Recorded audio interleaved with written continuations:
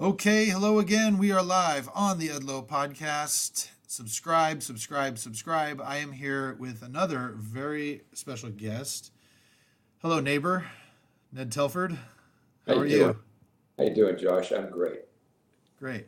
So, Ned Telford wears many hats. I've known him for about 5 years now. He lives right next door to me. He was the first person I met. I was looking through the house that I live in now in Folsom, California, and as I walk through, he's outside. I think you were fixing a basketball hoop for your grandkids or something like that. And we Yep, I got to, was. And we yeah, put it together wrong. did you? And I remember talking to you and saying that I was a member of the church, and then you said, "Well, I'd be your stake president," and I was like, "Oh, that's not good." and so and so I was like, oh, I don't know if I want to live next to a stake president, but it's been a great experience. And as I've gotten to know you, I've really enjoyed your story, and I find it kind of remarkable that your kind of journey, your faith journey, from being a less active member virtually your whole life until your 20s, right? And then Yep. moving on. So let's start there. Where did you grow up? Tell me about your parents. Well, I was born in Salt Lake City. My parents moved out here when I was 2 years old, so I have no memory, of course, of living in Salt Lake. And they moved to the Sacramento area.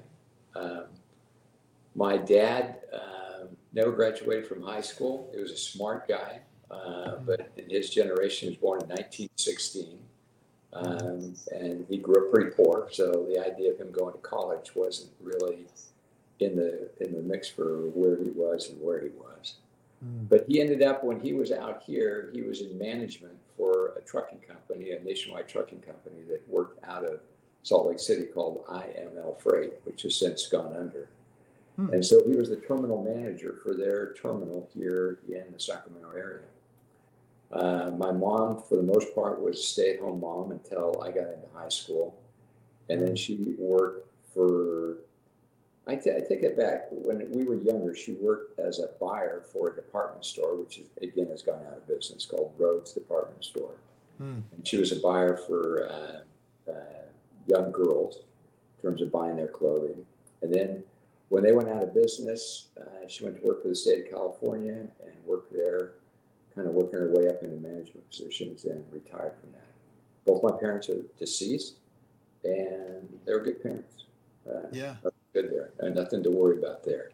Yeah. Well, and tell me where you are in the birth order as far as brothers and sisters. I am the last of four. Ah, the I have a, baby. I have a sister who is 13. Yeah, that is such a benefit to be the baby. Your parents focus on the older kids. And Yeah. I apologized to my son, who's our oldest, that we had to practice on him. Yep. And so I'm the youngest of four. I have an older sister who is 13 years older than me, who's passed away.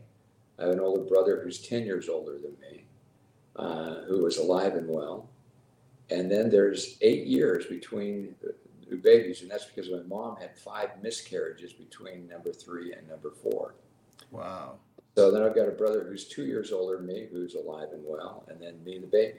And so by the time they got to me, they had basically figured out that nothing they could do as parents really made much difference. Kids just turned out as they were. And so I was kind of left alone in a loving sort of way, in the sense that I always felt loved by my parents, but they weren't necessarily that much involved in my life as a teenager growing up. I was kind of on my own, which I don't look back. I look back on it as a positive. How's that?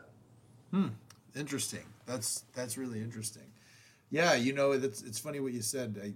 I think the same thing. I recently, uh, Austin, my oldest, he looks at the way I treat Lincoln. He goes, if I would have done that when I was that age, you would have done this and that. And I go, well, we sorry we screwed you up.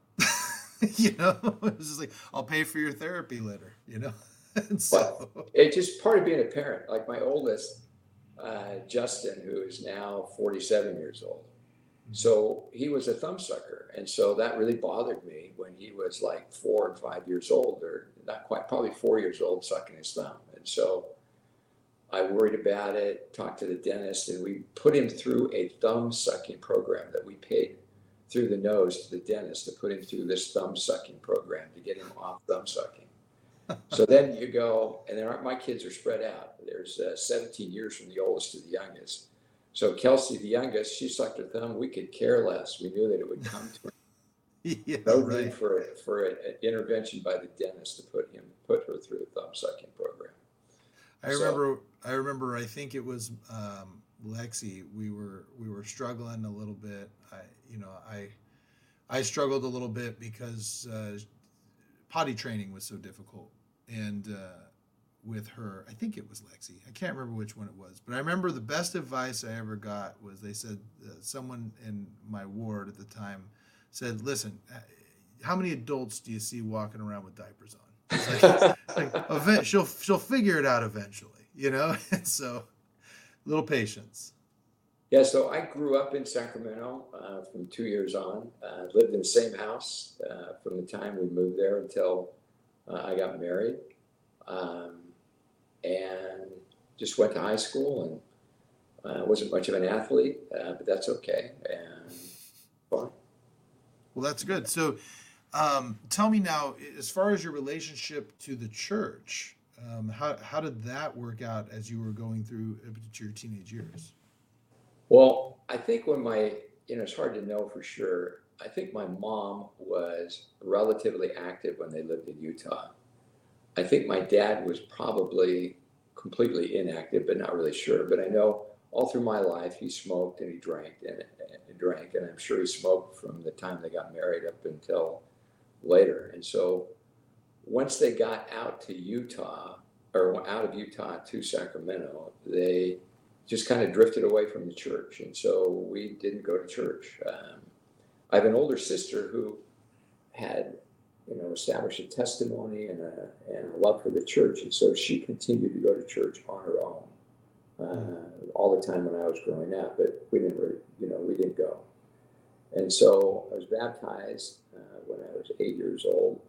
But other than going back to Utah to visit relatives, to go to church, we never went to church. And so I was never involved in the Aaronic priesthood program, never involved in scouts, never held any priesthood until I was, like you say, in my 20s and married.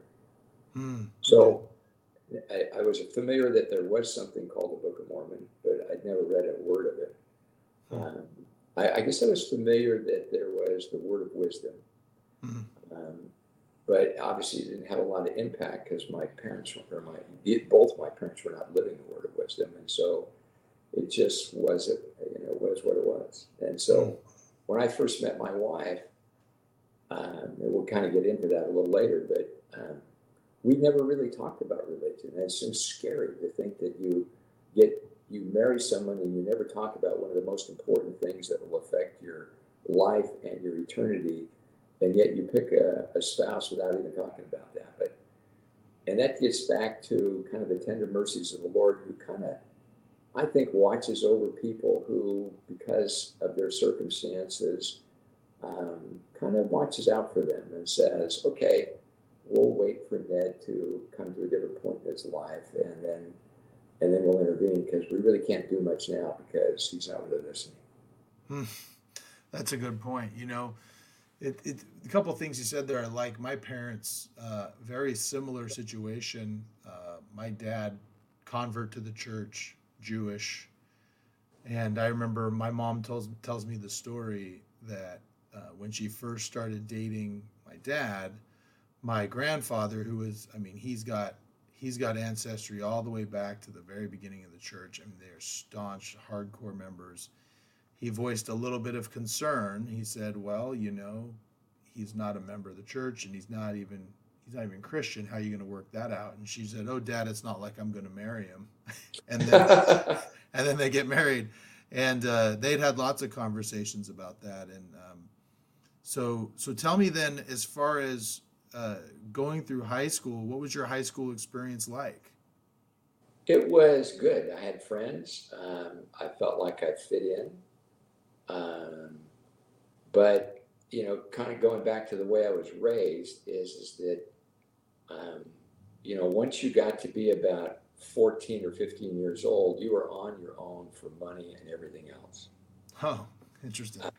And so my first job was McDonald's. I worked at McDonald's, and that was so long ago that when I first started working at McDonald's, only boys were allowed to work at McDonald's. It was Oh, just a wow. whole male establishment. When I say make a comment like that to somebody your age, they go, "Come on, you got to be kidding me!" No, it's exactly the way it was. And so, Wow.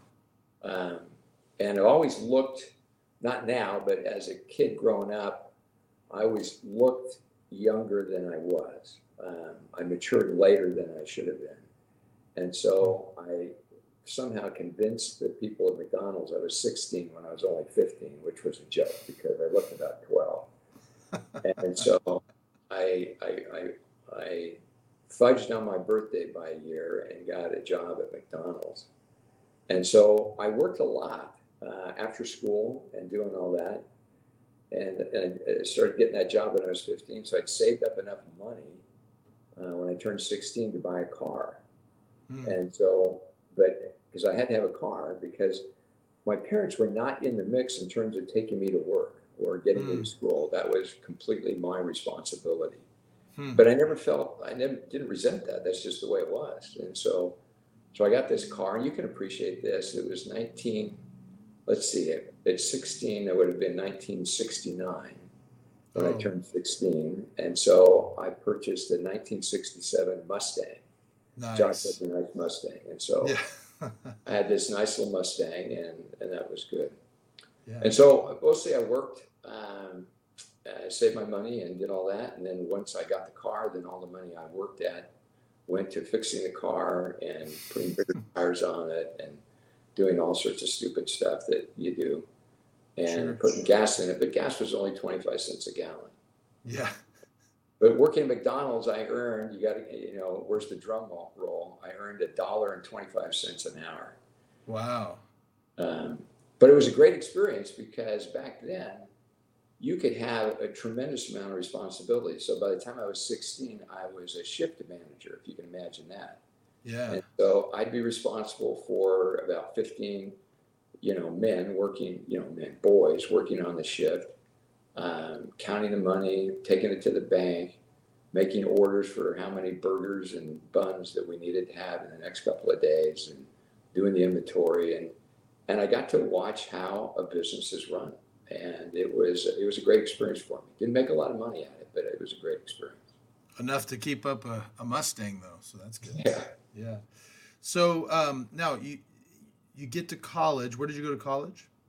I started out right after high school. I went to Sacramento City College because it just seemed like the thing to do because I wasn't really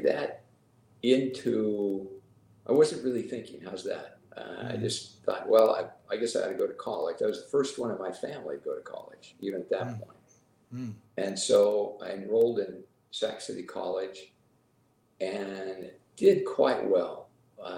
And it kind of spurred me on and made a friend who was going to Santa Clara University. And so I felt like I really wanted to go to a university. And so at the end of 2 years, I transferred to Berkeley, which is where I graduated from. Nice. And then you eventually also end up at law school. Where did you go? Did you go to Berkeley for law school as well? No, I went to law school here in Sacramento at McGeorge. Oh, okay. Same as you. Same as me. There you go. Yeah. Wow. Where was it ranked when you were going there? Was it ranked? Yeah, well, no, it wasn't. I don't even know if they had rankings, but it wasn't. But it was interesting. McGeorge was, at that time, McGeorge had the reputation of a third of the class would be flunked out over the period of 3 years of the day program. Oh, yeah. So 1/3 would be gone. But for when I was there, they had the highest bar percentage rate of any of the law schools in Sacramento or in California, including Bolt Hall and UC Davis and all those, because literally I used to think that the dean would flunk out anyone who thought he might pass or flunk the bar exam on the first time. And so it worked out fine. I got a good education. They prepared me to be a lawyer as much as any educated law school does. But Yeah. Law school doesn't prepare you to be a lawyer at all. no, and it wouldn't have been any different if I'd gone to Bolt Hall or any of the big name schools, and it was Yeah. good. Yeah. Awesome. So now, where in that process do you meet your wife and get married? Now, this is almost embarrassing to tell you this story. Okay. So, I met my wife because we hired the first two females, girls, at the McDonald's store. Oh. She did not get hired, but we hired these two girls who were her friends. And Oh. so she came in with them. I got introduced to her. I got enough nerve to ask her out for a date, and we did. And so we started dating. And I proposed to her while she was a senior in high school. And so the last month of high school, she was wearing an engagement ring. Wow. And then Wow. married a year after that. We got married, and then I went off to Berkeley, and we got married between my junior and senior year in at Berkeley. Wow. So how long did you date total? Well, probably about 18 months. Oh, okay. All right. Yeah. So by today's standards, that would probably be about right. You know, it's interesting because when you remember like my generation, I don't know if it was like this in the generation of people coming back from their missions back in the 70s, but you know, it's like I came back and people were getting married in a month, 2 months, 3 months. You know Well, what I mean? we were we were just kids. Yeah. We had to wait a year and a half to be even Yeah. close. Yeah. Yeah. Karen was 19 and I was 20. How's that? Yeah. Wow. So, what was were you when you went to college? When did you start deciding you wanted to be a lawyer? Probably in my second year of college, I was looking around at something I thought that I would enjoy Mm-hmm. and that I thought I'd be good at. And the interesting thing is, when you think about that, is I had no idea. There are no lawyers in my family. I don't know what the idea that I picked being a lawyer because I thought I would enjoy it and I thought I'd be good at it was kind of nonsense in a way. But that's what I did. And so I did that. And then by the time I got to Berkeley, I was focused on doing that. Mm. Getting into law school. And so it was probably no different then than now. It's very competitive to get into to law schools. And so, you try to get good grades, so you get a decent score on the LSAT and, do the best you can. And then I ended up, got admitted to two law schools. One was Hastings, which was a little bit cheaper, but it was in San Francisco. One was obviously McGeorge in Sacramento, a little bit more expensive, but nothing compared to what it is today. Mm. Uh, and it was, at home where I lived and where Karen was from. And so it was kind of an easy choice. Yeah. Well, that's awesome. So now tell me, you essentially would be considered because you would be considered a less active member up until this point. And where your wife, what is she, where was her? Was she an active member of the church, or was she No, not even a member yet? she was not a member of the church. She grew up going to church as a young teen, like 13, 14 years old, a Methodist church. Her grandfather was a Methodist minister, and her great Hmm. grandfather was a Methodist minister. Wow. And so, but the family that she grew up in was not really, as a family, going to church like what we would talk about in our Hmm. church, where everybody went together.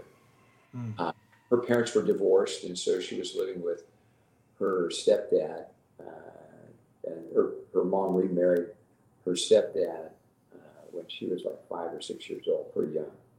Hmm. So, but by the time we met, she wasn't going to church at all. And as I said earlier, we didn't really have discussions about church. Hmm. And I wasn't going to church, and just really didn't really give much thought as to whether there was a God and if He had a role in my life. It was just living life. Hmm. So, where does the church start coming into your life? So now Karen and I are living in married student housing at Berkeley. It's called Albany Village. And so she was going to school at Merritt Junior College. And so she'd read a couple of books. One was Hal Lindsey's book, who's like a Christian author at the time. And so, and she was just doing this on her own without really discussing with me. I mean, and so she came to the conclusion that she wanted to know if Jesus Christ was real, and that, and if so, what did she need to do to establish a relationship with him? And so she got to this point, and while she was in the library at Merritt, she offered a prayer in there and had a really, really spiritual experience, kind of like what you would call in an evangelical way a born again experience. And so she came home and explained to me what had happened and said, we need to go find a church. And so for the next month or so, we every weekend went to a different church. And after about a month, it's so silly when you say about this. I said, I'm a Mormon. And we've never had that conversation. I was baptized a Mormon, and I've got a lot of cousins who've served missionaries for the Mormon church, we would refer to it at that time. Why don't we ask them to come over? And so she goes, okay. And so somehow I got a hold of the missionaries. I don't know what I did. And within, a day or so, I had two missionaries knocking on our little apartment door at Albany Village. And so they started giving us the lessons. And so my non-member wife introduced me to the Church of Jesus Christ of Latter-day Saints, or reintroduced me. Wow, that's so interesting. It's funny. So tell me, you often hear? I mean, I served a mission, and there were some investigators that were just golden investigators, like they were just ready to go. Would you think you were one of those, or were you a tough one for the missionaries to crack? Oh, I was easy, and it wasn't that I was ready to go. I mean, going to church and doing all this because I was newly married and I wanted to make my wife happy. I had no interest in religion in my life. I just didn't feel like I needed it. Mm-hmm. And so that first time when the missionaries were there, they obviously left us with a copy of the Book of Mormon and gave us some stuff to read. Mm-hmm. And I read the entire Book of Mormon over the weekend. Wow. Well, isn't that big of a wow? Put yourself in college. You would read a 500-page book over the weekend all the time. Sure. But I mean, considering that you're in college and you're studying and you're doing all that, you had time to read a 500-page book in between all that. Well, I'm not sure that I had the time, but it just captivated me. And so I started reading it, and I could not put it down. It's not like I studied it. I just read it like a novel, going from place to place. And it just changed my life. I mean, in the sense that once I'd finished the Book of Mormon, I didn't have this great spiritual experience at the end where you pray and you get this great deal, but I came to know who I was as a child of God with an infinite and eternal potential. And I'd never thought about that before, but I'd come to realize that.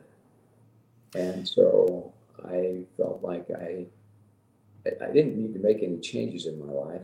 I wasn't even 21, so I didn't drink. Mm-hmm. And I didn't smoke, but I did drink coffee. And I remember going to make a cup of coffee afterwards and saying, well, I better not do this if we're going to start going to the church. And so we just started going to church at the Berkeley ward, and people were so kind to us. My hair was down to my shoulders, which fit right in. Not necessarily in church, but it fit right in with Berkeley. And here's a funny one. So the missionaries, Karen didn't even own a dress. And so the missionaries, we're getting ready to go to the church, if you will, when they invite us to attend church, says, maybe there was a question, I'm not really sure, how should we dress? And so they said, well, the women don't normally wear a dress. And so we had no money, which was typical of students at that time and today too. So Karen went out and bought a pattern and some stuff, and she knitted 2 dresses so she could go to church. Well, give an idea. The dresses were halter top dresses, so it was completely bare in the back, no need for a bra, and so off she went to church. That's awesome. That's awesome. So you mentioned, and I was going to ask you about that. You mentioned not a lot of life changes necessary for you. Uh, so that didn't sound like it was that hard of a transition for you. Well, it really wasn't. There was just a realization that I talked about, and that I wanted to live up to the potential that I knew was in me. Hmm. And so becoming a member of the Church of Jesus Christ, it wasn't that big of a sacrifice, but it it was something that I wanted. Nobody was trying to force me into it. It was something I wanted more than anything. Yeah. And so it was easy to do. And Karen went along. I mean, you know, as we went through the discussions, which you did as a missionary, she had questions, I had questions, but it was easy for me. She had questions we went through. And then eventually there was a challenge for her to be baptized. Um, the bishop had been interviewing me, and so I was ordained a priest in the Aaronic priesthood. And so I was able to baptize Karen. Hmm. Uh, but on the morning of her baptism, one of her good friends, who was religious, felt like that she was joining the Church of the Devil. And so she showed up at our little apartment in Berkeley with all the books and all the stuff with another friend to try to talk Karen out of being baptized. And Hmm. it was in a loving way, it really was. She wasn't being mean. She was just trying to, in her mind, save Karen from making a big mistake. And so, but Karen listened to that and said, no, I think that I've had enough spiritual experiences to let me know that I'm on the right path. And so I will be baptized. So she was. So tell me, you now looking back, I mean, you've done a lot within the church, and you've been successful outside of the church. You have a bunch of kids now. How do you think being a member of the church has affected your life versus where you think you would be without it? It's hard to know what you would be without it. I can make some suppositions in the sense that being a member of the church has changed the focus of my life, Hmm.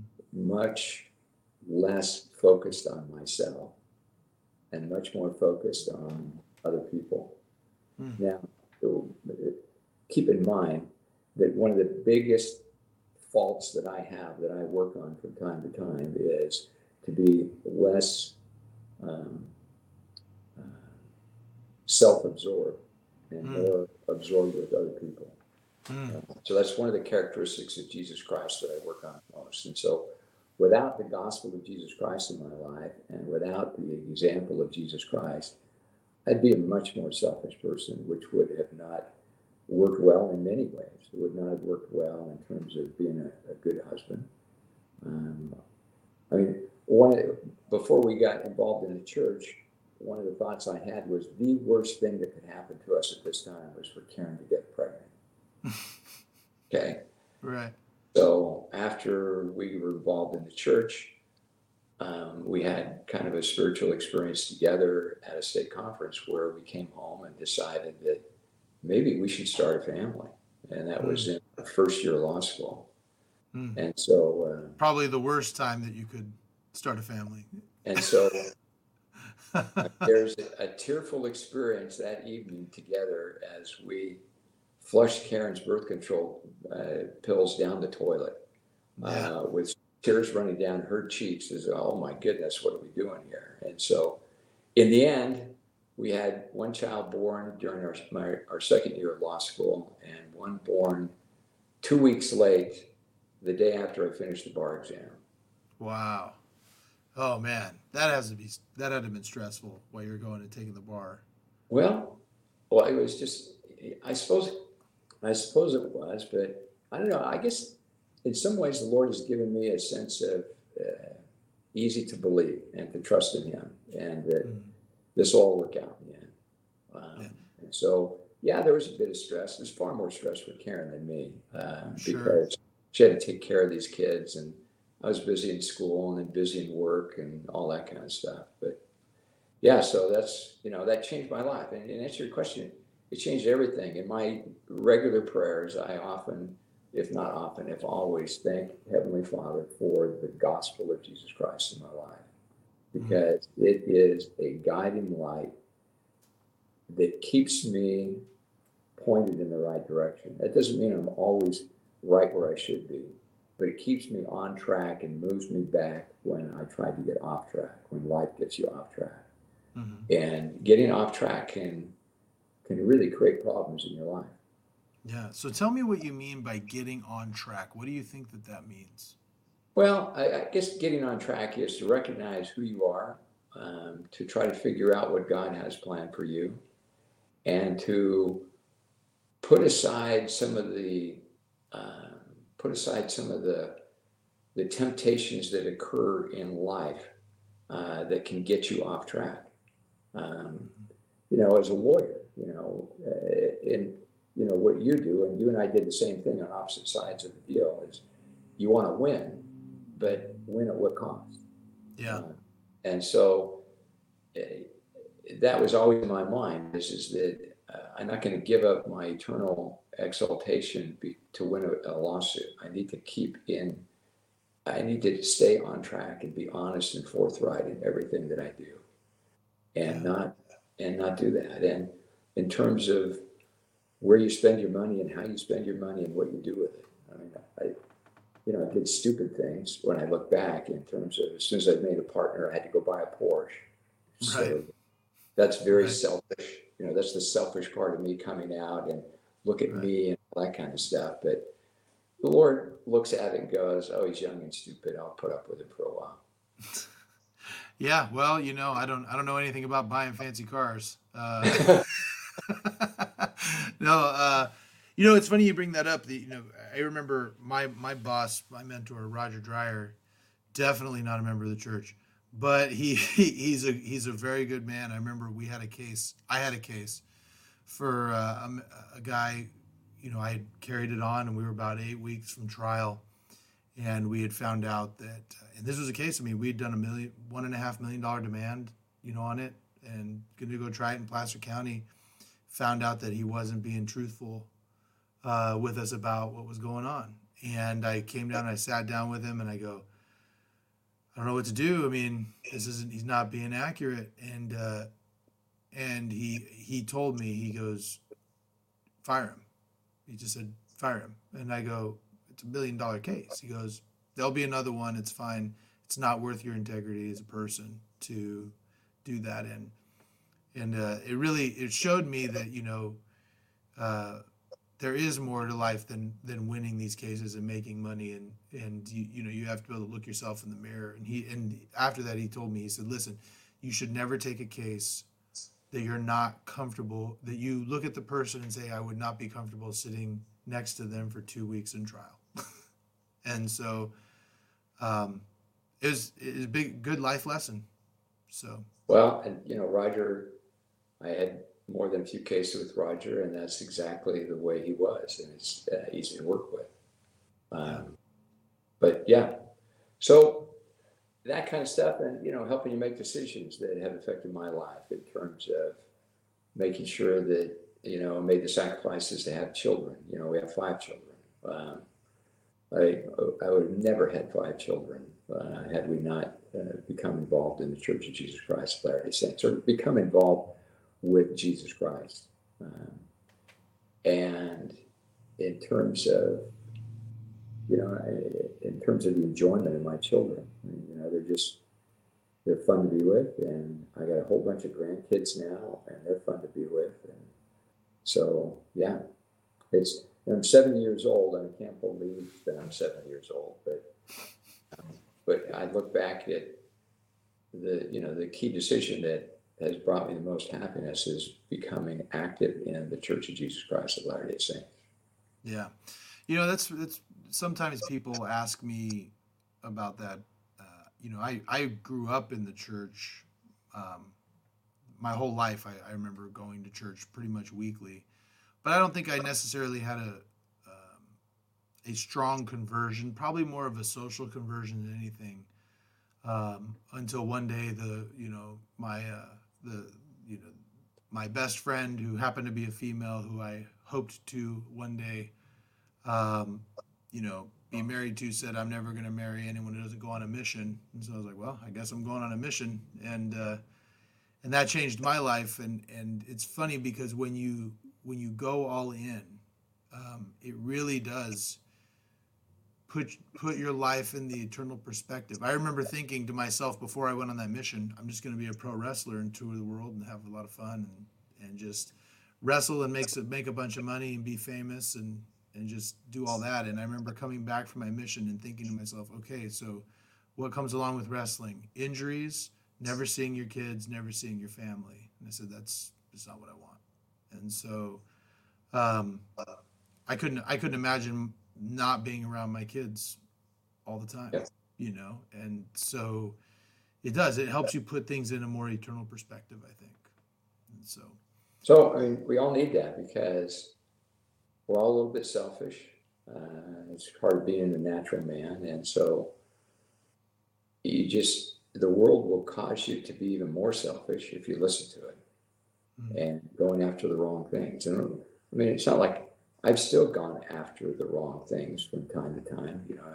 It was important to me to make, a good living and doing all that kind of stuff. But on the other hand, I had other stuff that kind of slowed me down in terms of, not slowed me down, but was a check on that in terms of church callings that took up some of my time and trying to figure out the balance between work and church and home. Um, and that was a good exercise for me to keep me on a good path. well, that's something I also wanted to talk to you about because you have a really cool conversion story, and then you know we talked a little bit about it off air. You didn't go on a mission, you didn't grow up in the church. You're in your 20s when you come back, and you've served in significant callings. You've been a bishop twice, you've been a stake president. How have you been able to find a balance between family, work, church callings? It'd be very easy. I've been an elders quorum president, I've been in bishoprics, I've been on a high council. It could consume your life if you let it. how, Yeah. how do you how have you been able to balance those things? Well, you're assuming I did. True, true. um, I mean, you just kind of, it's almost like you're bouncing back and forth in terms of things, and that's part of life. I look back on it now, and it's just part of life. Uh, and so you just have to you just have to recognize that there are things, that there you have to be there. You have to, you've got a job, and you've got to do enough. You got to do enough there to, if you're a partner in a law firm, to keep your partners happy. If you want to be a partner in a law firm, to make the partners want to make you a partner, Mm-hmm. and to do all the stuff that's there, and that takes a lot of time. At least in my end of the business, it took a lot of time. Mm-hmm. And then you got church callings that take up time, and you got family, a growing family, and so you're just saying which is the most important at this particular time in your life. And sometimes you choose work, sometimes you choose family, and sometimes you choose church. And you can't just say one always trumps the other because there are different needs, different circumstances. And so it's just a balancing act. And sometimes, at least for me, sometimes I got it right and sometimes I got it wrong. Mm-hmm. And sometimes I was in a situation where, either by design or just the work of faith, I had no choice but to choose one. Uh, Mm-hmm. and that may have caused some other things to suffer along the ways. And so, being busy like that, and Karen, as a stay at home mom, I mean, she deserves all the credit for, having to deal with the decisions that were thrust upon me as the breadwinner and as Mm-hmm. the church guy and to doing all that. But, it was hard for her. Um, but we came out of it not permanently scarred, with our testimonies stronger than they were before, and with an appreciation for God and the sacrifice of His Son that allows us to do what we do. I don't know if Yeah. that's what you want, but there's no secret to this. It's just day by day. Yeah, it's funny. I remember being in when I was an elders quorum president, I was in a kind of like a fireside council training thing with Elder Bednar, and he came and it was over at Temple Hill, and I remember someone asking him how to have work life balance, and he goes, "Listen, there's no such thing as work life balance." He's like, "Listen, what you got?" He's like, "You're one of those jugglers with plates on the sticks," and he's like, "And every once in a while something needs a spin to keep it all going." And he goes, "And that's just how it works." And so, I agree with you. Let me ask you. This is another thing that's really interesting. I think it's being a member of the church. The family structure tends to be a little bit more traditional. Usually, I think it's changing a little bit. Has changed a little bit over time in my life, but traditionally, you see a traditional family where one of the parents, usually the father, is the breadwinner, stay at home mom, and in California, that's really hard to do just because of cost of living. But how did you guys navigate the dynamic? Because I've seen a lot of my friends have this issue where when one person's going to work all the time and one person is home all the time, neither one of them kind of understands what the other one's going through. If that makes sense, like, Oh yeah. and how were you and your wife able to navigate that as you went through life? Well, again, the question presupposes that we did a great job of that.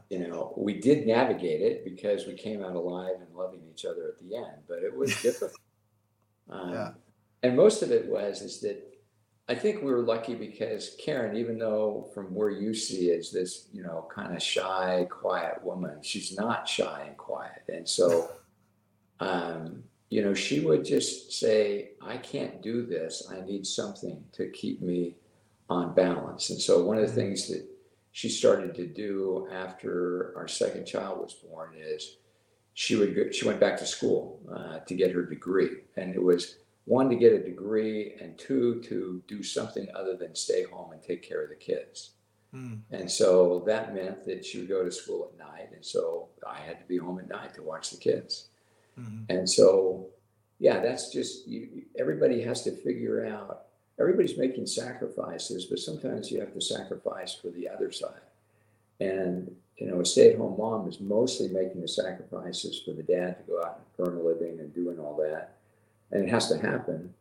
But the dad needs to make sacrifices to make sure that the mom uh, has joy in her life as opposed to just home. I mean, we've been we've had you've seen all the cars around the house. We had 3 of our daughters and 10 of our grandkids here for Mhm. the last week, and oh my goodness, I mean, it just a 2-year-old, a 3-year-old, and a 4-year-old boys, and then a whole bunch more up to 16 or 18.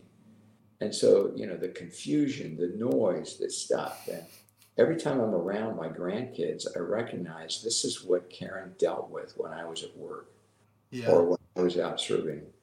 And it's just, I couldn't do it. And so, yeah, there's no easy thing. There's no way through all this. Mm, It's always going to be hard. mm.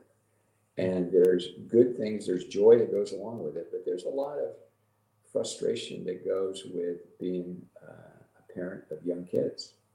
Yeah. Uh, there's no two ways about it. One thing that I think is interesting, and it was explained to me one time, is that when you go to work, the thing about being out of the home and working is you have an identity outside of just being like I I come here and I'm Josh. I'm the partner at the law firm, and then I go home and then I'm Austin, Piper, Lexi, and Lincoln's dad, right? And then when I take them to their activities, I'm dad. And when you have somebody who's staying at home, they're just they have no identity outside of so and so's mom or so and so's dad, and that can be tough. And it's hard when I have one of my best friends, him and his wife, they've they kind of have this push pull that, who does what, and who he comes home and he's tired. She's been working at it all day and she's tired. So who takes over? And you just yeah, that's one of those things that you have to navigate. And tell me, how do you think does do you think that the church provides anything for you that helps you guide your marriage relationship? I think so if you listen. Mm-hmm. And that's the question is if you listen. Mm-hmm. The message I get from the church from as long as I've been involved in it is to acquire the characteristics of Jesus Christ. Mm-hmm. And if you try to model your life after Jesus Christ, it helps you to be less selfish, more selfless, putting other people's needs and wants ahead of your own. Mm-hmm.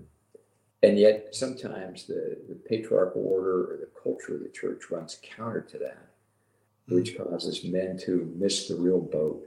Not all men, but some men who miss the boat, who think, I'm in charge, and I've got the priesthood. And so, you should do this. And maybe he learned that from his dad and he learned that from his grandfather. But so, yeah, for me, at least, the church was a positive influence on that. Not that I always did this right, and I would be called up short from time to time by my wife. But at least I was able to listen and not get mad at her and recognize that, yes, she's right, and I got to do better. Yeah. But talking about what you say is that it's hard for both sides to do that. And so one of the things I did at around my 65th birthday is I wrote a personal history. And the purpose of it was to give to my grandchildren. And the reason I did it is my grandfather wrote one and gave it to all of us when he was 65. And it was a great blessing in my life, even though I was probably only 10 or 12 when I got it. I got to see him in a different sort of way. Mm-hmm. And so one of the things that Karen said as she wrote the various drafts and helped me put it together, she goes, man, I didn't realize how stressful you were or how stressed you were with your job. I knew it was stressful, but I didn't realize just how much stress it created for you. And so that's just going back and forth, not really doing that. Does that make sense? That it totally makes sense. Yeah, I mean that. Yes, that makes a lot of sense. So you now tell me, you've served in some pretty significant callings. Like I said, you've been a bishop, you've been a stake president, and you mentioned just a little while ago, just a moment ago, you said some men get their priesthood and they kind of miss the boat on that. What do you think contributes to that? I mean, you've been counseling guys, I'm sure, for 20 years. If you've done two bishop stints and a stake presidency stint, you've had 20 years of counseling members of the church. What do you think contributes to that? That's a really good question, and I don't have a really good answer. How's that? In the sense that, it could be one of the things I refer to as cultural. Mm-hmm. We learn from watching our parents and watching people around us as to how to interact. Even though we don't recognize that we're learning it, we kind of do that. And I learned part of that from my parents. My parents had a good marriage from everything I could see. They didn't yell at each other. My dad treated my mom with respect, and I realized there was tension in their marriage, in the sense that when my mom wanted to go to work, my dad really didn't want her to go to work, but she wanted to go to work, and so. But he gave in, if you will, and so she went to work, and that was a good thing for her. And so for me, it was easy because I got to watch two people who tried their best to be less selfish and to allow the other one to move forward in a way that would make them happy. So I don't know that there's a good answer to that. I don't know. You can teach it, but it's hard. It's hard to undo what happens as you grow up. But if somebody literally you know, the grace of God can allow us to change in any way possible if we're willing to allow God to intervene in our lives. But you've got to get yourself to a point where you're willing to listen and to recognize some of the things that you need to change. And I believe that the Lord will help you change that. But you just need to do that. And Karen's done that through her life and made some changes. I've done that through my life and made some changes. Probably not as many as I could or should. But people that seem to do the best and find the most happiness in life are those that we hear this all the time in the church is repenting daily, trying to figure out what it is. And then asking, we've been doing Come Follow Me. And, the question that came up in a couple weeks ago is, the question that's asked is, what more do I lack? That's a scary question to ask the Lord if you really want to hear the answer to it. Yeah. What more do I lack? And we all lack something more than a few things. Yeah. And the question is whether we're willing to, or we're so comfortable with where we're at and maybe happy where we're at, and yet not being willing to ask that question and following the promptings that you get will sort of stop you from moving forward the way Heavenly Father wants you to do it. I heard one time, I think, I can't remember who exactly it was, but I remember someone saying, if you really want to get better in your life, sit on the edge of your bed, look at yourself in the mirror and ask yourself, what is one thing that I am doing that I need to change today? Yeah. And if you really think about it, you'll find it, and it won't be something you'll like. And it'll be something that'll be really hard. But if you do that every single day, you will get better every single day. Yeah, but that's hard. That's so hard. It is, and it's not, but change for the best though. It doesn't. It's not. It doesn't go like this. It's up and down, and a lot of these things. I tell my son, he's 16, and he thinks he's got he thinks he's got it all figured out, and then every once in a while, life smacks him in the face, and he realizes he doesn't. And I tell him all the time. I go, yeah, you're gonna mess up. I expect you to. It's not like you're gonna be perfect all the time. It's okay. Just accept it. Be mad about it for a little while. Move on. Get better. And that's so. Now you mentioned promptings, and I wanted to go into that a little bit. Following promptings, because I can tell you in my own life, this is something that I struggle with. Is knowing when you're getting a prompting versus when you're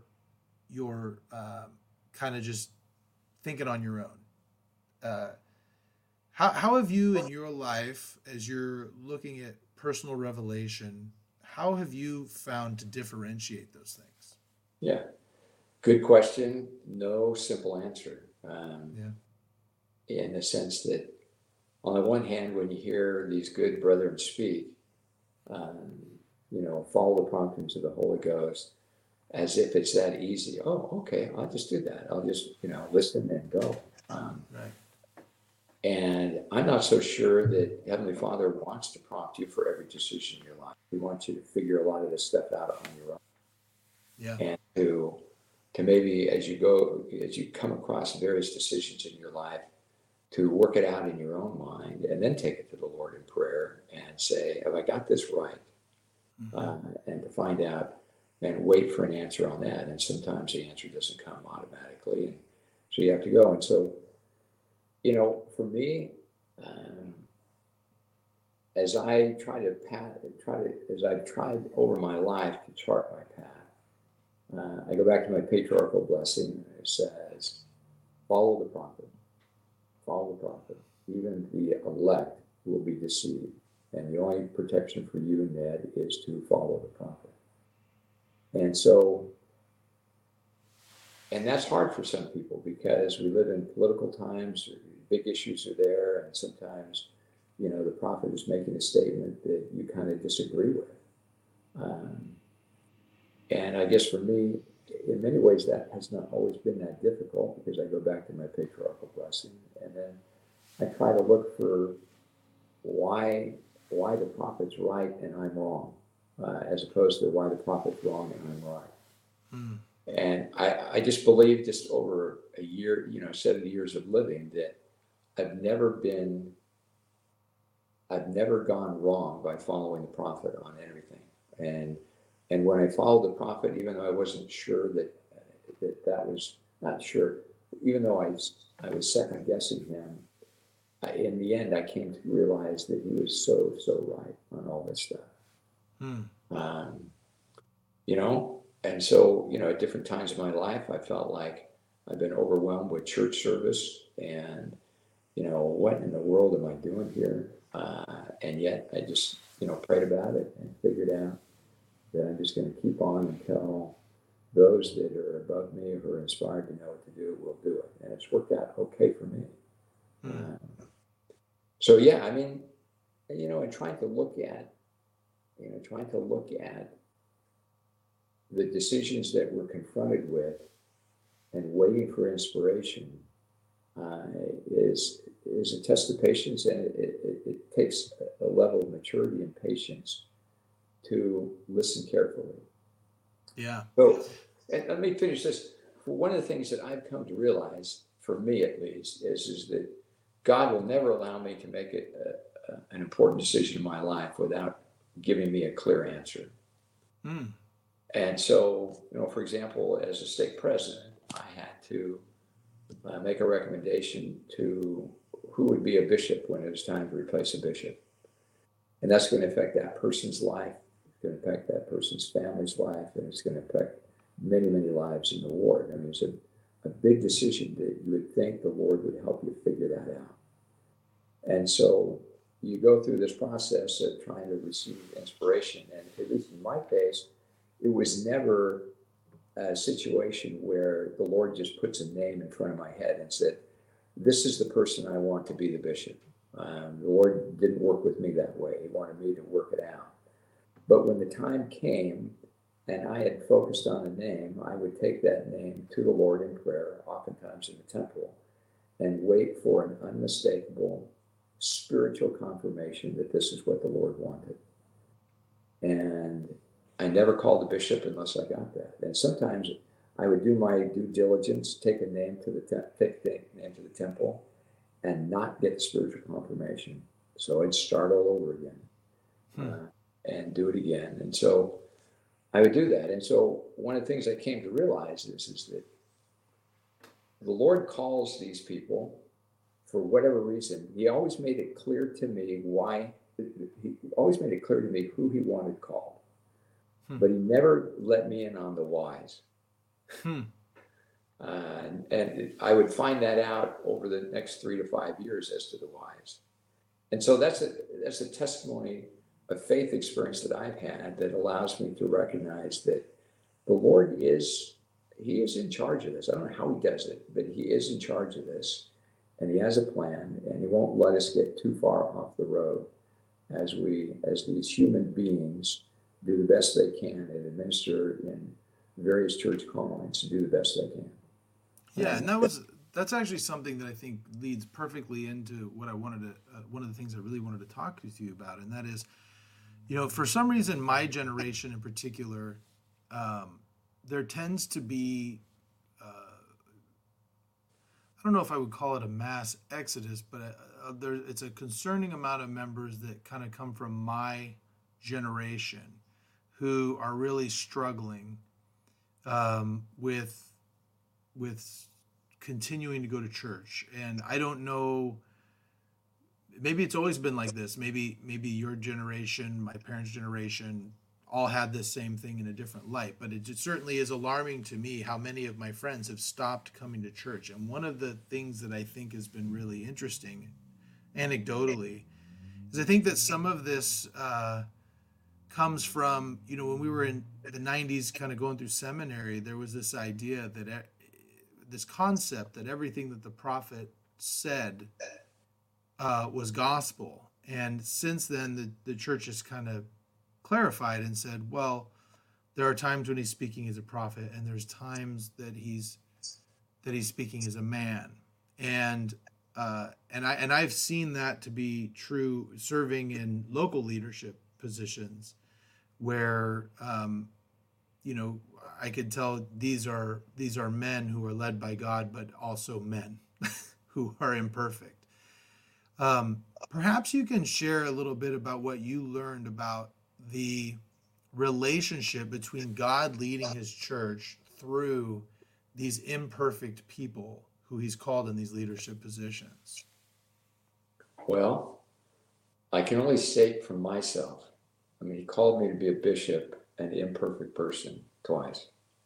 Mm-hmm. And he called me to be a stake president as a very imperfect person.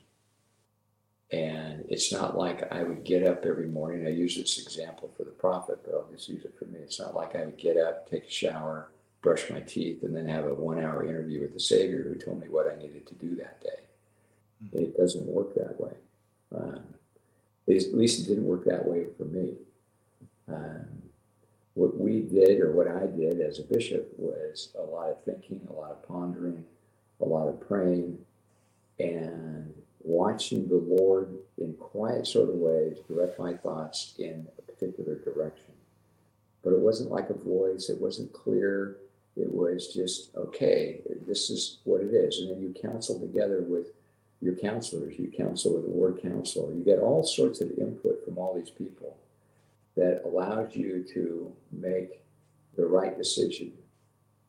It allows you to reach a conclusion that you then take the Lord and receive a confirmation of it. One of the examples I used as a stake president with my counselors is we'd be sitting around in the table and there'd be a tough decision, to make. And in a joking sort of way, one of them once said, well, it's a good thing you've got the keys because you're on the hook for this one. And this literally, as I was thinking about that, I was in the car, and I really think this was like an inspirational moment where I'm thinking about that, and the thought that came to my mind is that each of those counselors is jointly responsible with me, the key holder, for the decisions that I make. That they need to work with me to make sure that happens. And so when the next time we got together, I said, look, guys, you're on the hook with this for me too. We need to work together, pray together, and live our lives in such a way that we reach a consensus that is acceptable to the Lord.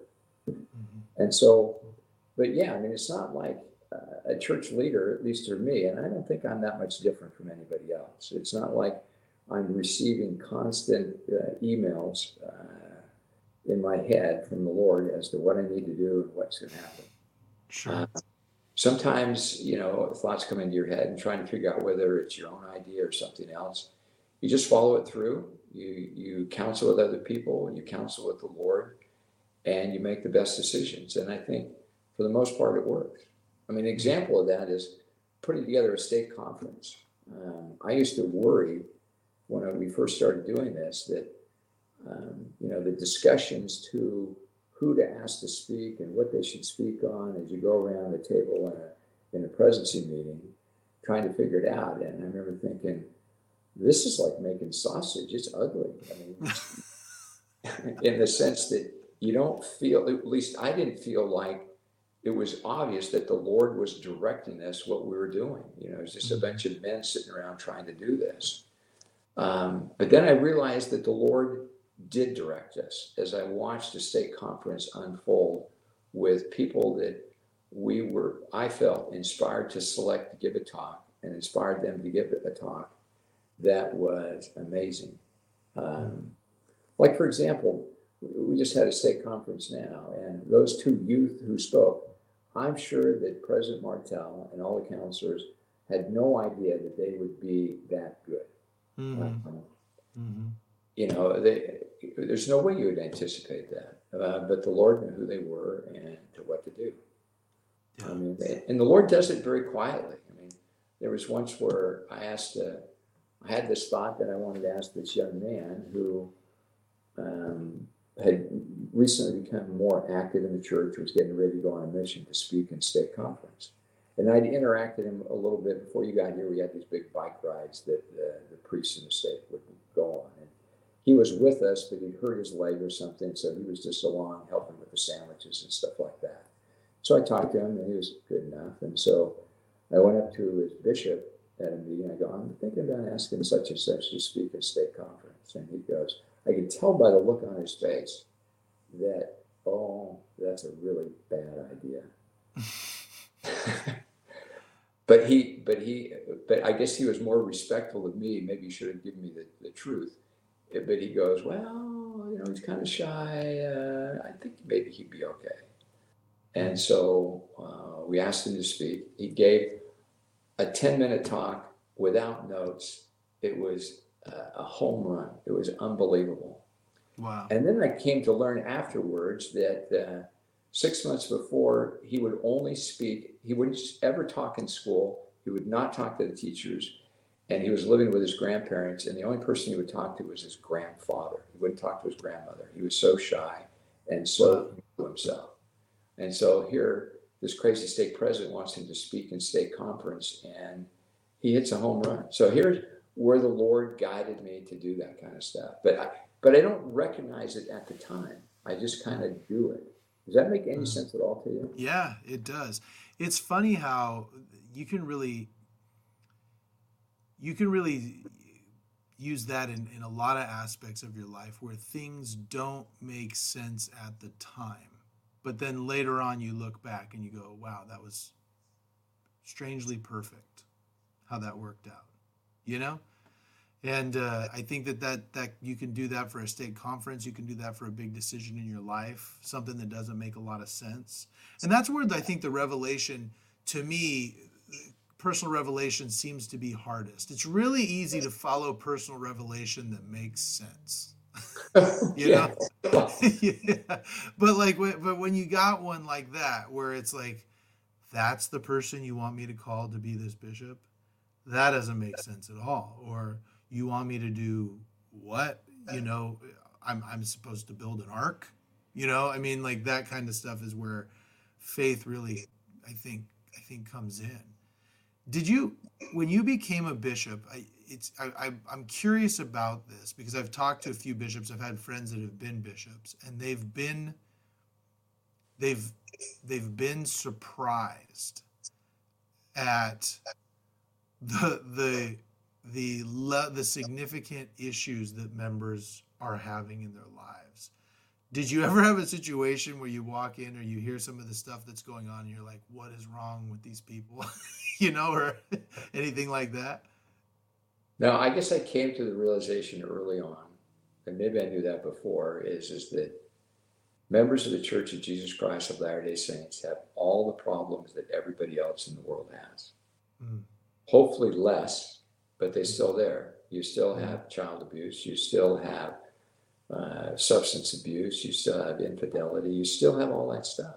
And so the idea that somehow we're this special people who are immune from all these things is mistaken.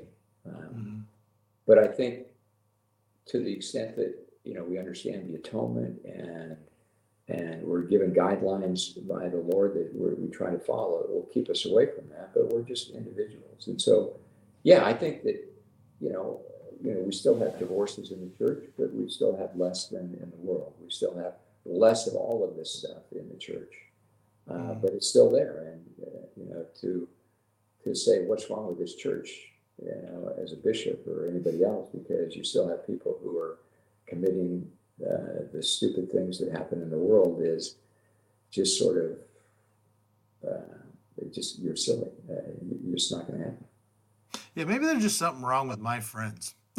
Because I sometimes I think that some of the people who it seems like when somebody goes haywire, they really go with gusto. You know what I mean? It just seems like I don't know. It's funny.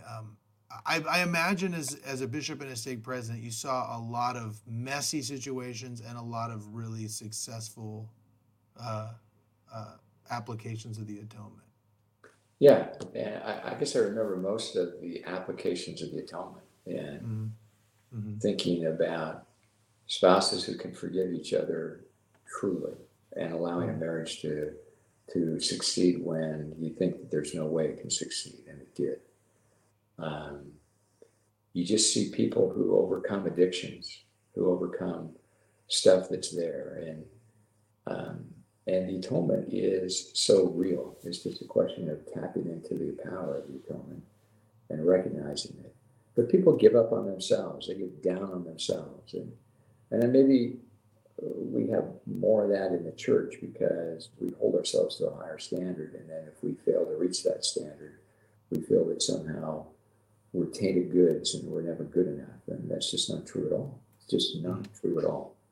The Lord will never give up on any of us. Mm-hmm. That's my belief. I just don't believe He'll ever give up on any of us. Life is a whole lot easier on this life if we'll follow what He has to say. But He recognizes that, and that's why His Son came. But He recognizes that if we do make mistakes, there's a path forward to get out of it. And I don't know, people shouldn't feel guilty about it. They shouldn't feel shameful, I should say. They shouldn't feel shame for making mistakes. Maybe guilty is a better term for it because they made a mistake. But the Lord forgets all this stuff. He really does. Yeah, at some point, I think we have to learn to forgive ourselves for these things. And that's the hardest thing is that I remember as a young bishop, there was a pretty introverted father of, and he was a teacher and he was very self-conscious of everything. And I remember having an interview with him and he goes, I'll never amount to anything in the church. He says, I'm nothing. And he goes, I didn't even serve a mission. And I said, well, let me in on a little secret. I did not serve a mission either. And that kind of perked him up because they see the bishop as this perfect person who never makes a mistake in his life and or never made a wrong decision in his life. And here's another one. If you've read President Eyring's biography, here's President Eyring. Here's one of the most spiritual, most influential, spiritually guided men you'll ever meet. When he was a young man during I think it was the Korean War, the church made an agreement with the military that they would only allow, that they would grant a deferment for 2 young men per year out of each ward to go on missions, and the rest would be drafted. And so President Eyring's bishop selected him and one other young man to get that deferment. What do you think he did? He turned it down because he thought his education was more important. Okay. Wow. So is that what the Lord wanted him to do? Probably not. But did the Lord just give up on him because, he got his priorities out of whack at that particular time? Okay. And so one of the things that President Eyring did is he recognized sort of afterwards. And so he became, at that time, a stake missionary and spent about 20 hours a week as a stake missionary while he was going to school and as a young married, young father. Wow. So yeah, it's just, there's all these things that we hold ourselves up. The joke I've always made, half truth and half what is that I can't believe anyone ever made me a bishop, let alone a stake president. I didn't go on a mission. I didn't go to BYU, for heaven's sakes. I went to Cal. But it doesn't really make a difference. Does that make any sense? It does make sense. And the thing is that I think that sometimes people are called because of their differences in experience. I mean, you being a guy who didn't go on a mission could relate to the guy who's sitting there with you saying, I didn't even go on a mission. Yeah. I mean, that was probably exactly what I needed to hear at that time, to make himself feel better. I feel that I missed out on the experience of being a missionary. And that's just something that I can't get back. I mean, Karen and I eventually will go on a mission, but it'll be a different experience and a different point of our lives. And so I wouldn't use it as an excuse for a young man or a young woman who feels that they should need to go on a mission to go. Well, Ned Telford did go, it didn't hurt him. That's not the point. I tell my son who he plans on going on a mission, and I'm proud of him for that. I didn't think I would growing up. There are lessons that you learn on a mission that you just can't learn anywhere else. There's just even some of the logistical stuff, being able to live with somebody you don't know 24 hours a day for 3 months and learn to get along with them. You know, I don't know where else you're gonna get that.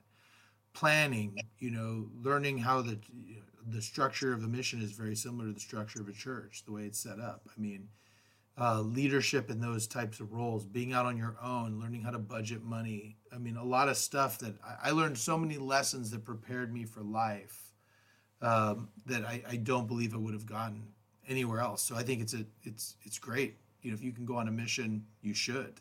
I mean, it was the best 2 years experience that set me up for the rest of my life. I can attribute every good thing that's happened to me in my life to my decision to go on a mission. And so You know, let me get back to one of the statements you made about, so many of your peers are losing interest in the church, leaving the church, going, almost anti-church in some cases. And mhm. one of my callings right now is I'm the executive secretary to the Area 70. Mhm. And so I get to be involved with stuff almost like a fly on the wall. I get invited to these meetings and stuff like that, that I have no real role in other than I'm his executive secretary. And so, and I'm struggling with the name. It'll come to me. I struggle with remembering anybody's name. But anyway, Elder whatever came out about a year ago, and he wanted to have a meeting with the stake presidents in the Roseville Coordinating Council. There's 11 stakes in the Roseville Coordinating Council and their wives. And it was just going to be an informal dinner meeting. It was held at the Roseville Stake Center. And then I think he spoke afterwards. It was like a fireside afterwards, or a devotional. And so he spoke about this idea of what's happening in the church and the growth of the church and everything else. And so one of the things he said, and I was taking notes, and I compared my notes with Elder Wilson, who's the Area 70. I go, did I get this right?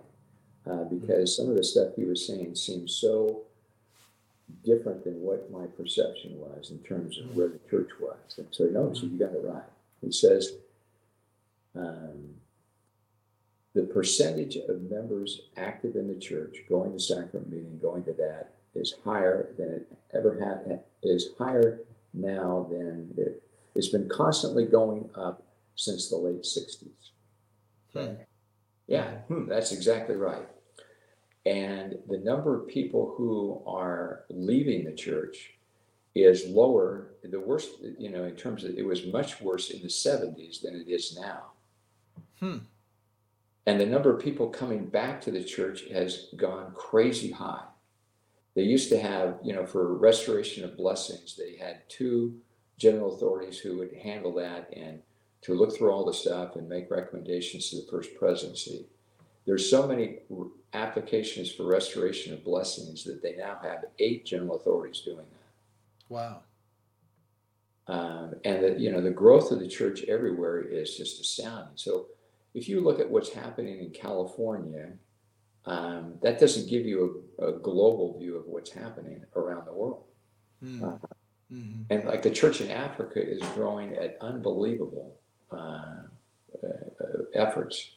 I mean, they're creating stakes there almost weekly as they go forward in Africa with the growth of the church there. And so his point is that, yeah, we've got issues we have to deal with, but don't think that we're in trouble. The church is in great shape, growth-wise, and everything else as we move forward.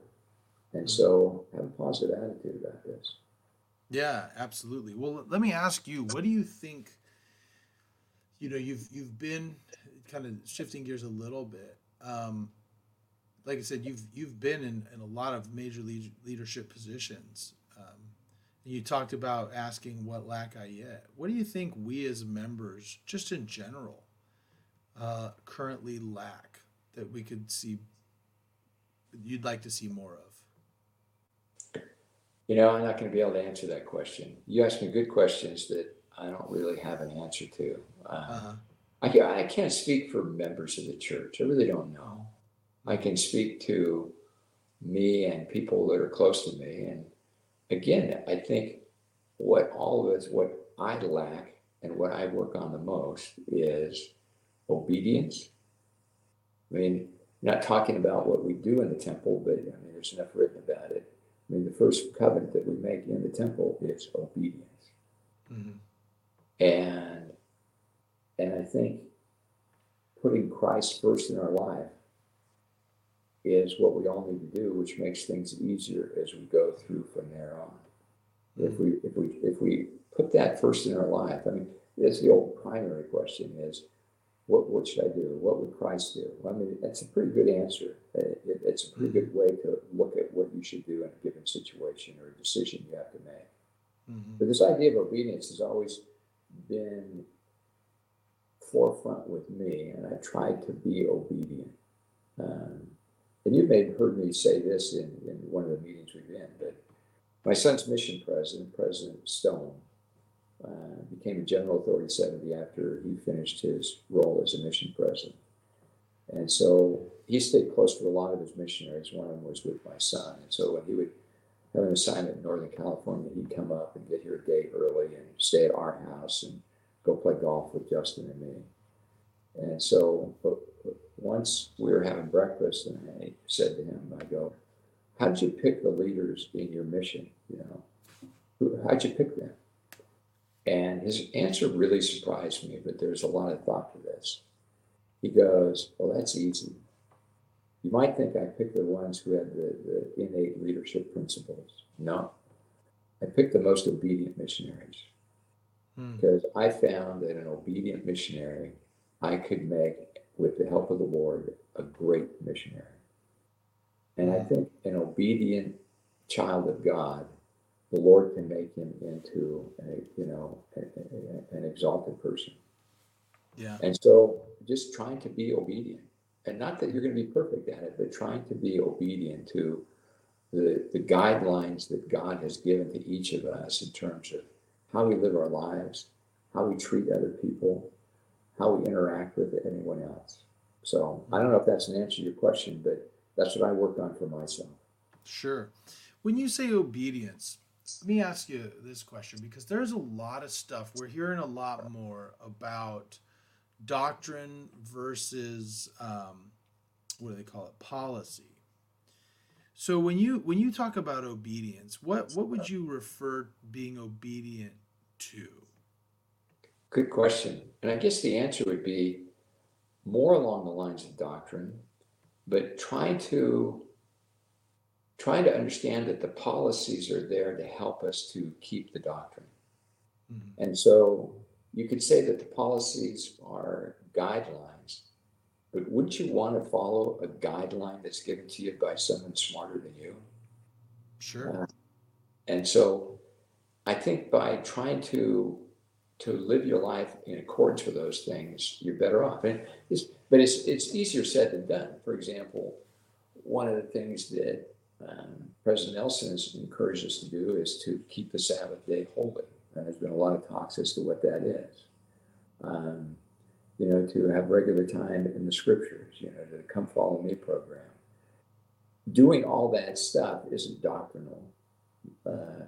How you keep the Sabbath isn't doctrinal. But the joys of keeping the Sabbath are doctrinal, but how you go about that is more policy than anything else. But listening closely to the policies and trying to see how that will bless your lives, I think will bless your lives. Yeah, I agree. It seems sometimes my experience, just in what I've seen, is that some members use obedience in a very Pharisees Sadducees way. Okay. If that makes sense. Like not everybody for sure. I think there are some people, I've seen it where we'll use the Sunday for example. I remember one time sitting in an elders quorum meeting, and this is an award back when I was in law school, and we were talking about keeping the Sabbath day holy.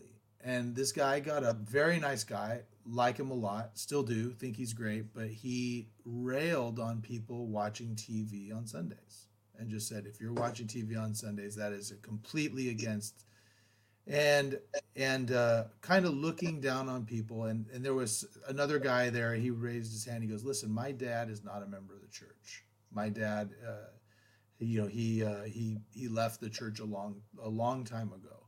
And he goes, "We have a really bad relationship. The one thing that we can do is sit there on a Sunday and watch a football game together." And he's like, "I think I'm keeping the Sabbath day holy by maintaining that relationship with my father and being able to do this one thing." And the other guy wouldn't have it. The other guy just wouldn't have it. And it's so I think that it seems like it's a fine line, um, of figuring out where to be obedient when it comes to policy versus doctrine. I think so. The way I've shared with my friends when they've spoken to me about this is I said, "Listen, can you answer every question on the temple recommend interview, affirmatively?" And they say yes, and I go, "Okay, that tells you you're recommended to God, so I think you're good." Everything else, it's spirit of the law, and it's something that you got to pray about and decide on your own. But if you can answer those questions, I think you're good. What do you think about that? I agree with that. I agree with that in the sense that we got to be careful what the policies are. For example, in the last 20 years, you're not going to hear any of the brethren talk about whether you should watch TV on Sundays. Right. That, that's almost a cultural thing that exists out there. There's all sorts of cultural things in the church that are accepted as policies, which really aren't. Right. They really aren't. And so you got to be careful with, trying to be a Pharisee and to do all this stuff with no good meaning in it. I mean, Yeah. I look at some of this. I don't want to lead somebody astray, but I mean, I look at some of the stuff that we do on Sundays that we feel very comfortable with, that other people might think, "Oh my goodness, I can't believe that President Telford would do that on Sunday." I mean, I got caught up short once when I was bishop early on, when we had little kids, and Karen wanted to go on a bike ride on a Sunday after, on a nice summer afternoon when church is over and there's nothing left to do, and take the kids on a bike ride. And I go, "I don't think that's a good Sabbath day activity." And so she goes, "You're nuts." And so we went on a bike ride, and afterward, I thought I was nuts. And there's nothing unsabbathy about getting on a bike with two little kids and having a nice time. Right. Yeah. Um, and then there's the joke. It's probably anecdotal and not even true about um, President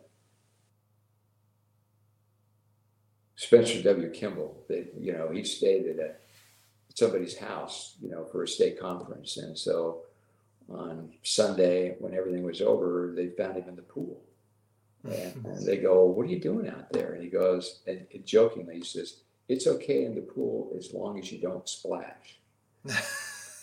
And the joke he was trying to make is, it's okay to go in the pool as long as you don't have any fun. Heaven Right. forbid fun on the Sabbath, which Right. is what we do when we goof up. We're so caught up in the don'ts on the Sabbath that we forget to do the do's on the Sabbath. Yeah. Yeah. I agree. Yeah, that's I think that's something that I think it was maybe Jay Golden and Kimball who said, "Don't take yourself too dang seriously." It probably didn't say dang. Yeah, that's right. Exactly. I didn't want to. So that's no, I agree. Now you're also currently serving as the state communications director. Um, tell me tell me what that entails. I bet a lot of members don't even know what you do. All right. It's a great calling. It's a little bit different than most of the other callings. And this whole idea of state communications has changed dramatically over the past 4 or 5 years. It used to be called public affairs. Mhm. And so public affairs was the idea that you go out and you interact with people who are not members of the church, not in a missionary mode, but to try to establish great relationships with them, help them to see the Church of Jesus Christ of Latter-day Saints and its members in a positive light. And so that was kind of what it was then. And then they changed it to communications. And so we have kind of two approaches, or two focuses, if you will, not approaches, two focuses. And neither one is predominant over the other. The outward focus is exactly what I talked about. And so one of the things we do is I establish relationships with Bishop James Soto, who's the bishop of the Catholic or the Sacramento Archdiocese. I've established a relationship with John Jackson, who's the president of Jesuit University, which is a Christian college located in Rockland, and other people that we deal with for various things. And I'm not trying to convince them they're not going to ever join the Church of Jesus Christ of Latter-day Saints, but yet they become positive ambassadors to other people about the Church of Jesus Christ of Latter-day Saints. They say, hey, these are good people. They believe in Jesus Christ. They do all this. And so that's part of what you're doing, is putting that happen. The other part is more inward focusing, and that is you get all these emails from me, saying, what about this? You need to take a look at this, or whatever the deal is here, to let members of the Church of Jesus Christ of Latter-day Saints, in our case, our state, know all the good things that the church is doing, so that they recognize that this church that they're a part of is a big part of the community. And so you get emails from me saying, the Church of Jesus Christ just donated $10 million, and I may have the number wrong, to a LGBTQ outreach program to help these people with some of the issues they're going through. And that bothers some people, that the church is doing that. But if you look behind what they're doing, they're just being the way that Christ would interact with these people. He wouldn't say, get out of my life. That's not the way he dealt with anyone. And so you see the church going out with groups that we had a terrible relationship with, the NAACP, that now we have a great relationship with because the church is doing that. And so one of the things that we're tasked to do as a communication is to find ways, in various different ways, through social media, state web pages, to highlight some of the good things that the church is doing throughout the world. Does that make? Yeah, no, that's definitely makes sense. So maybe if the communications director, you could talk. You mentioned the LGBTQ community. The church's relationship with that community, I feel, has gotten much better, and I think feelings within the church have progressed quite a bit on some fronts within that community. Perhaps you could shed a little more light on what you think that the church has been doing to kind of bring that community together with us. Well, I think basically what they do is they just accept them, Mm-hmm. in the sense that they go, you are God's children. He loves you as much as he loves me. And so, and then, the church draws the line, which offends some, but is acceptable to others, who draws the line and says that, hey, the fact that you have same-sex attraction does not mean you're a sinner, you haven't done anything wrong. It's just that, we still have, and it will never change, the law of chastity. And so, if you violate that law, um, that's not acceptable to God. It's not that he's necessarily going to punish you, but you're denying yourself some blessings in this life or maybe in the life to come. And so it's a difficult situation. And I think for people who, parents especially, and siblings and those who have same-sex attraction, when it's very close to them, they just have a hard time coming to grips with that. And it is difficult. I mean, we've gone from, 100 years ago, where if somebody had same-sex attraction, you figured they had that's a choice they made, and that, did they make that choice? They're a sinner for making that choice. And I've come to realize that it's real, and there's just no denying it. And so for me to pass judgment on them in terms of how they feel and how they interact with, I'm not there. I mean, obviously, from a member of the Church of Jesus Christ of Latter-day Saints, we have to deal with it. But the Lord will deal with it. And the Lord will deal with it mercifully, I'm quite sure.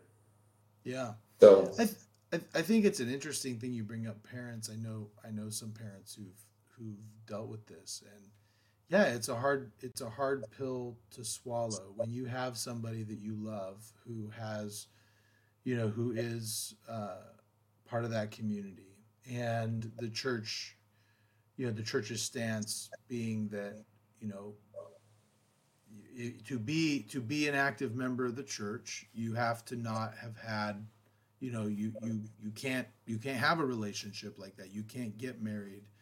You can't do those things, and that's a struggle. That's a struggle for people to hear when you have someone you love, especially when you've had a relationship that's been good and it's been such a big part of your life, that you have somebody that is expected to essentially if they want to stay a member of the church and go through the temple and do those things, to stay single their entire lives and never know of a first kiss, a first handhold, of a first kid coming into the world. That's a struggle. It's tough. But I will also say this, and I've shared this with some people who are on the other side of this, who maybe are a little more conservative, if you will. I don't know if that's even the right word, in their beliefs on this, and that is that I think that, you know we know that God is a perfect judge. Thank goodness we're not the ones that have to judge.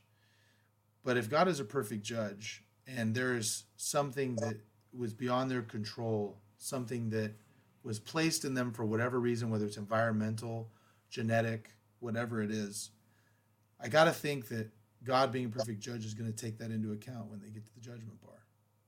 And I am confident it will, but I don't know that. But I'm mhm, confident it will. mhm, Um, just because everything that the Lord does and everything that Jesus Christ does and has done indicates that he is merciful. yeah, And even to those who go against his teachings, he is merciful. And different situations. I mean, it's just so different. I mean, people grow up in different aspects, and to judge somebody who grew up and never really had the opportunity to listen to the gospel of Jesus Christ, uh, who rejects it, I mean, you can't judge that person. Only the Lord can figure that one out. sure. That's very true. And like I said, luckily we're not the ones that have to judge that.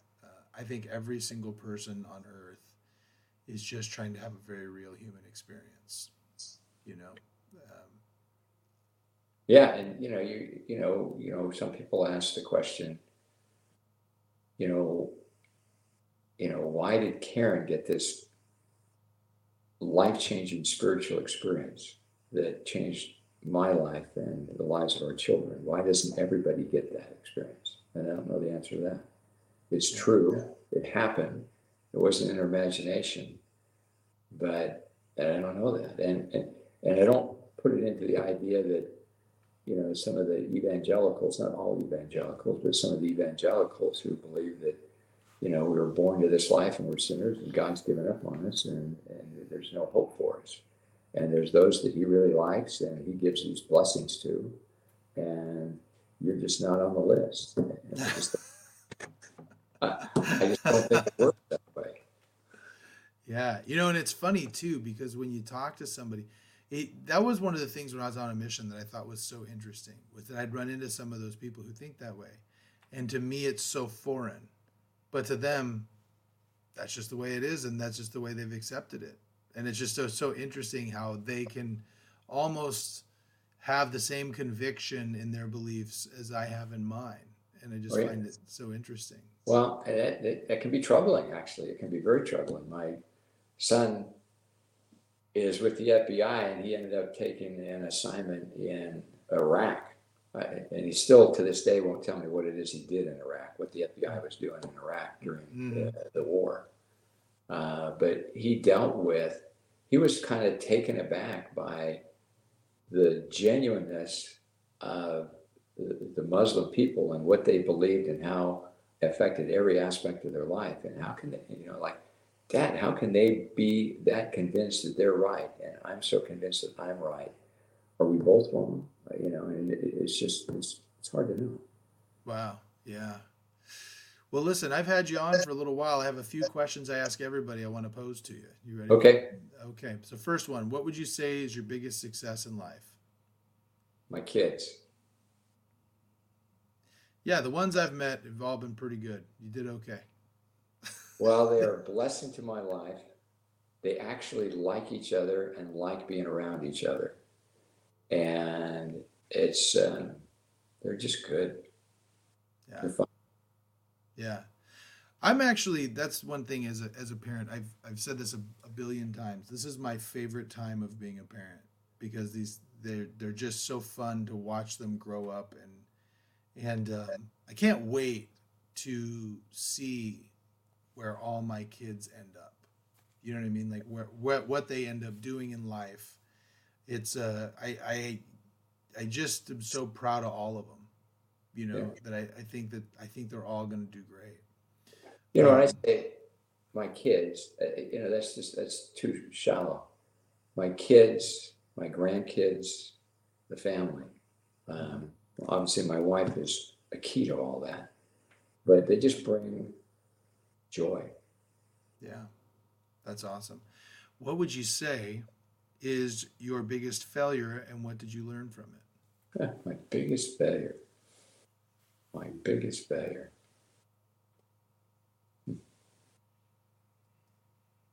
Well, I don't know that I could say that I failed at something. I have regrets about missing out on opportunities to do things. Hmm. For example, a mission. Um, I never had a failure that rocked my life in any sort of way that I had a stroke, as you know, which that's not a failure. That's just a life event that goes on Hmm. that changed the way I was. Hmm. Um, I guess the overarching worry of my failure is that I haven't done enough. I Hmm. haven't been spiritual enough. I Hmm. haven't been as good a husband as I could have been or Hmm. should be now. I Hmm. haven't been as good a dad or a granddad. I always Hmm. work, I always worry about that in the back of my mind that I could have done more. And the answer is yes, you could have. Right. Uh, Right. but Yeah. You know, real quick, I know I've had you on here for a little while, but I do want to talk about your stroke a little bit because you had a stroke at a very interesting time in your life, right before you were going to be called to be a bishop a second time. And you said something off air when we were preparing for this that you said that you felt like something to the effect that you thought the stroke was exactly what you needed at the time, or something to that effect. Can you kind of just briefly talk about that? yeah, probably career wise, I was at the apex of my career. I was one of the two senior partners in a law firm of about 50 lawyers. Um, was a managing partner with the other senior partner. We were in charge of everything, the way our firm worked. I mean, you basically, it was a benevolent dictatorship. How's that? Uh, but we were benevolent, and we didn't line our own pockets with the money. But I was making more money than I ever thought I would make, and there was more money to be coming in the future. And so then I had this stroke, and so um, I tried to go back to work, and it would not work. And so I just decided that I needed to, leave.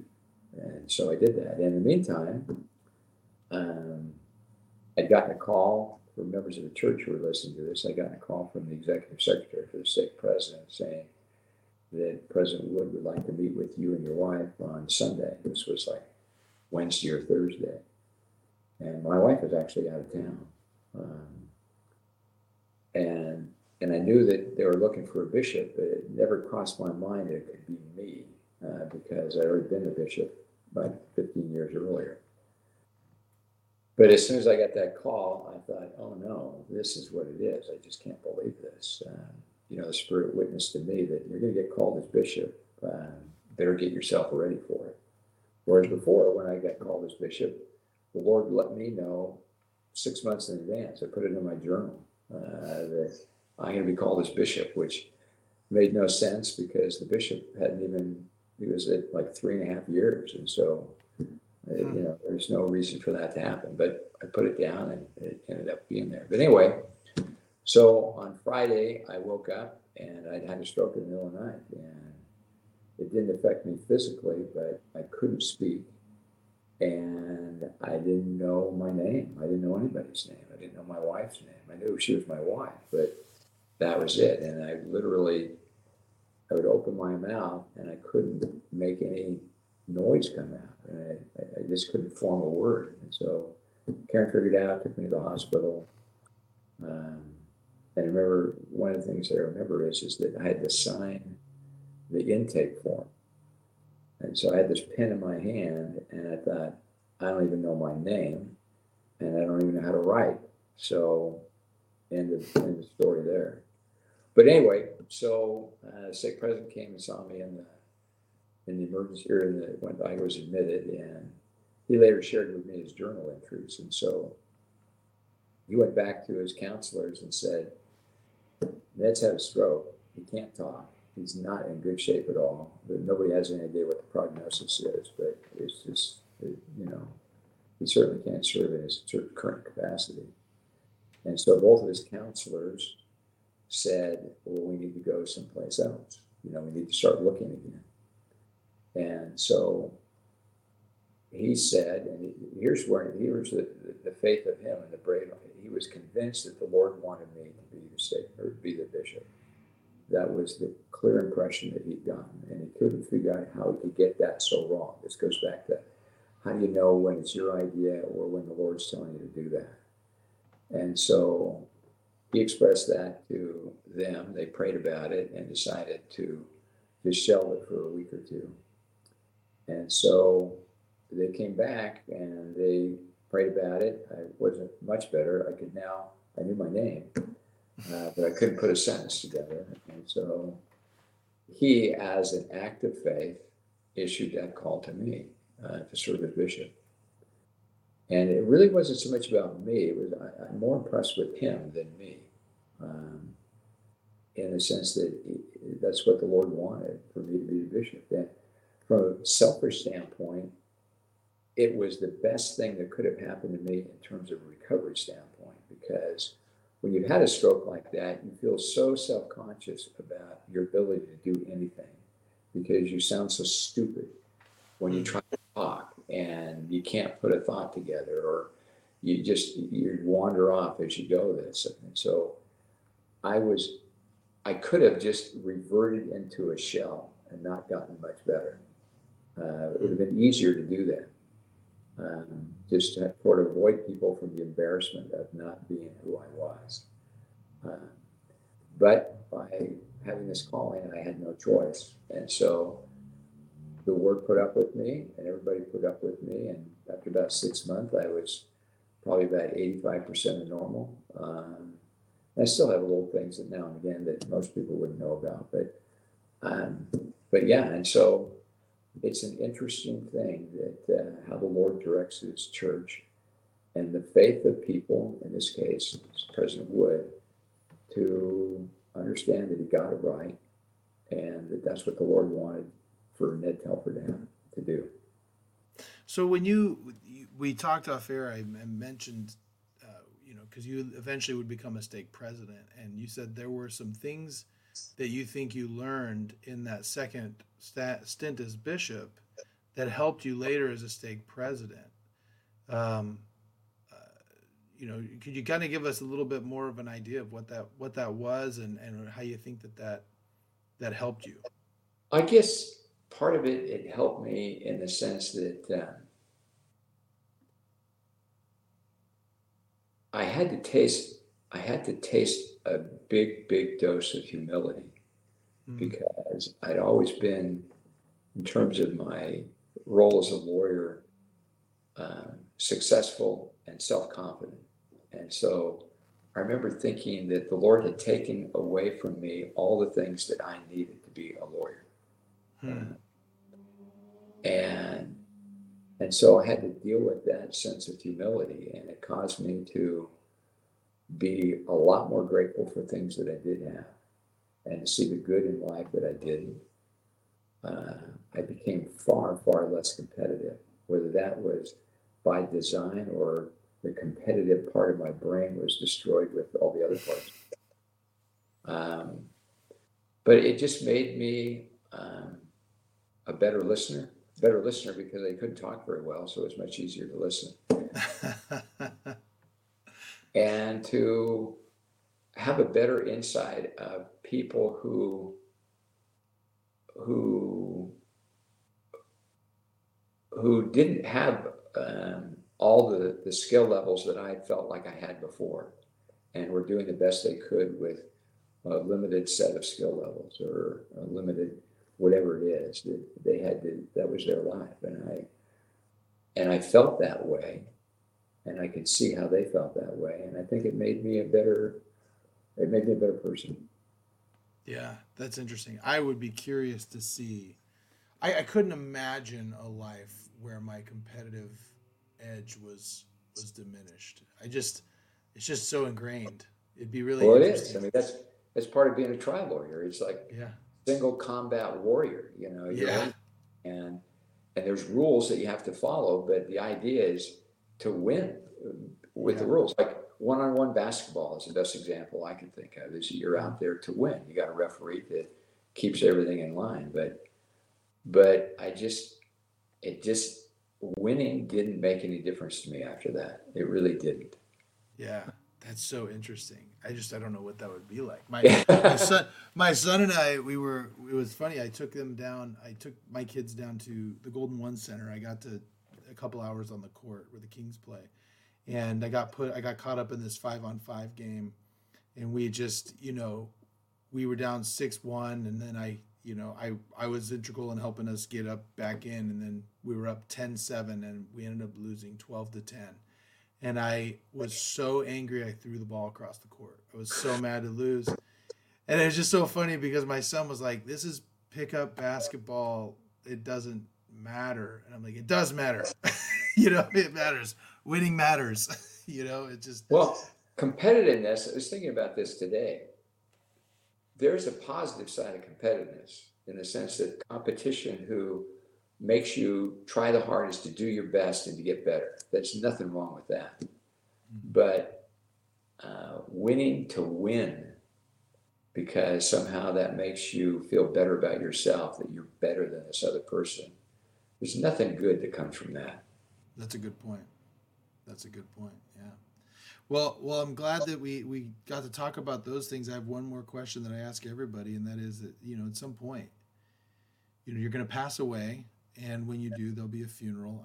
And I can tell you just from everything I know about you, it will be a large funeral. There'll be a lot of people there, and someone's going to give your eulogy. What would be the one thing that you hope someone would say in your eulogy? That he tried his best to develop the characteristics of Jesus Christ. But I'm not sure they're going to say that. Yeah. In fact, you talk about a eulogy.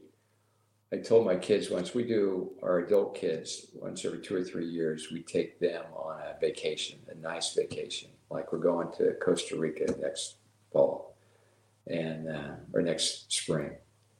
And so I got them together on one of these vacations, and I go, okay. And they didn't do it. They didn't really do it. I go, I'm going to lock you guys all in a room. I want you to write the eulogy for Mom and I because I want to hear all the good things because I'm going to be dead. But I'd like to hear it live. uh, Oh man, I don't know. My some but days I yeah, I don't know mean, if my kids eulogies, will say it's a anything really else. good question. I gave the eulogy. My father in law passed away, who was stepfather in law. He's not a member of the church. And you guys may have known him, but probably not. But he was a federal district court judge, Ed Garcia, Mm. Oh, and okay. so and and so there were two eulogies, and I was one from more of the family, and then there was Justice Brennan or Judge Brennan who did it more from the the lawyer side or the judge side. And when I was talking to him beforehand, he goes, "It must have been really intimidating to be dating Karen and Judge Garcia, who had a reputation of being tough." And I go, "No, he was just Ed to me. Yeah. He was just Ed to me." And so I'm to my kids, I'm dad. I'm not Bishop Telford or President Telford. I'm just dad. And I don't even think they think about any of that kind of stuff. I hope not. Man. So, Well, well, that's awesome, and you've been a great example. I can tell you that you've been a great neighbor, and you've been a great example to me. Um, and you can see it through your kids and your grandkids. I had the privilege of being the Sunday school teacher to two of your grandkids. Both went on missions, both excellent people, and you obviously have a lot to do with that. So, thanks for coming on the podcast. It's all been right. good. It's been good to get Well, to know a little bit more about you. for those that are listening, when Josh asked me to do this, I said, you must be at the bottom of the barrel if you do. But I don't talk about myself very often, and it's nice to ask for somebody to ask questions that force me to talk about myself. But anyway, thanks for what you do, Josh. Yeah, no, I appreciate it. And for everybody who's listened, subscribe. We got a lot more fun stuff coming up. In addition to Ned Telford, we've had WWE wrestlers and we've had, therapists and all sorts of different people. So keep on listening. We appreciate it, and we'll see you next week.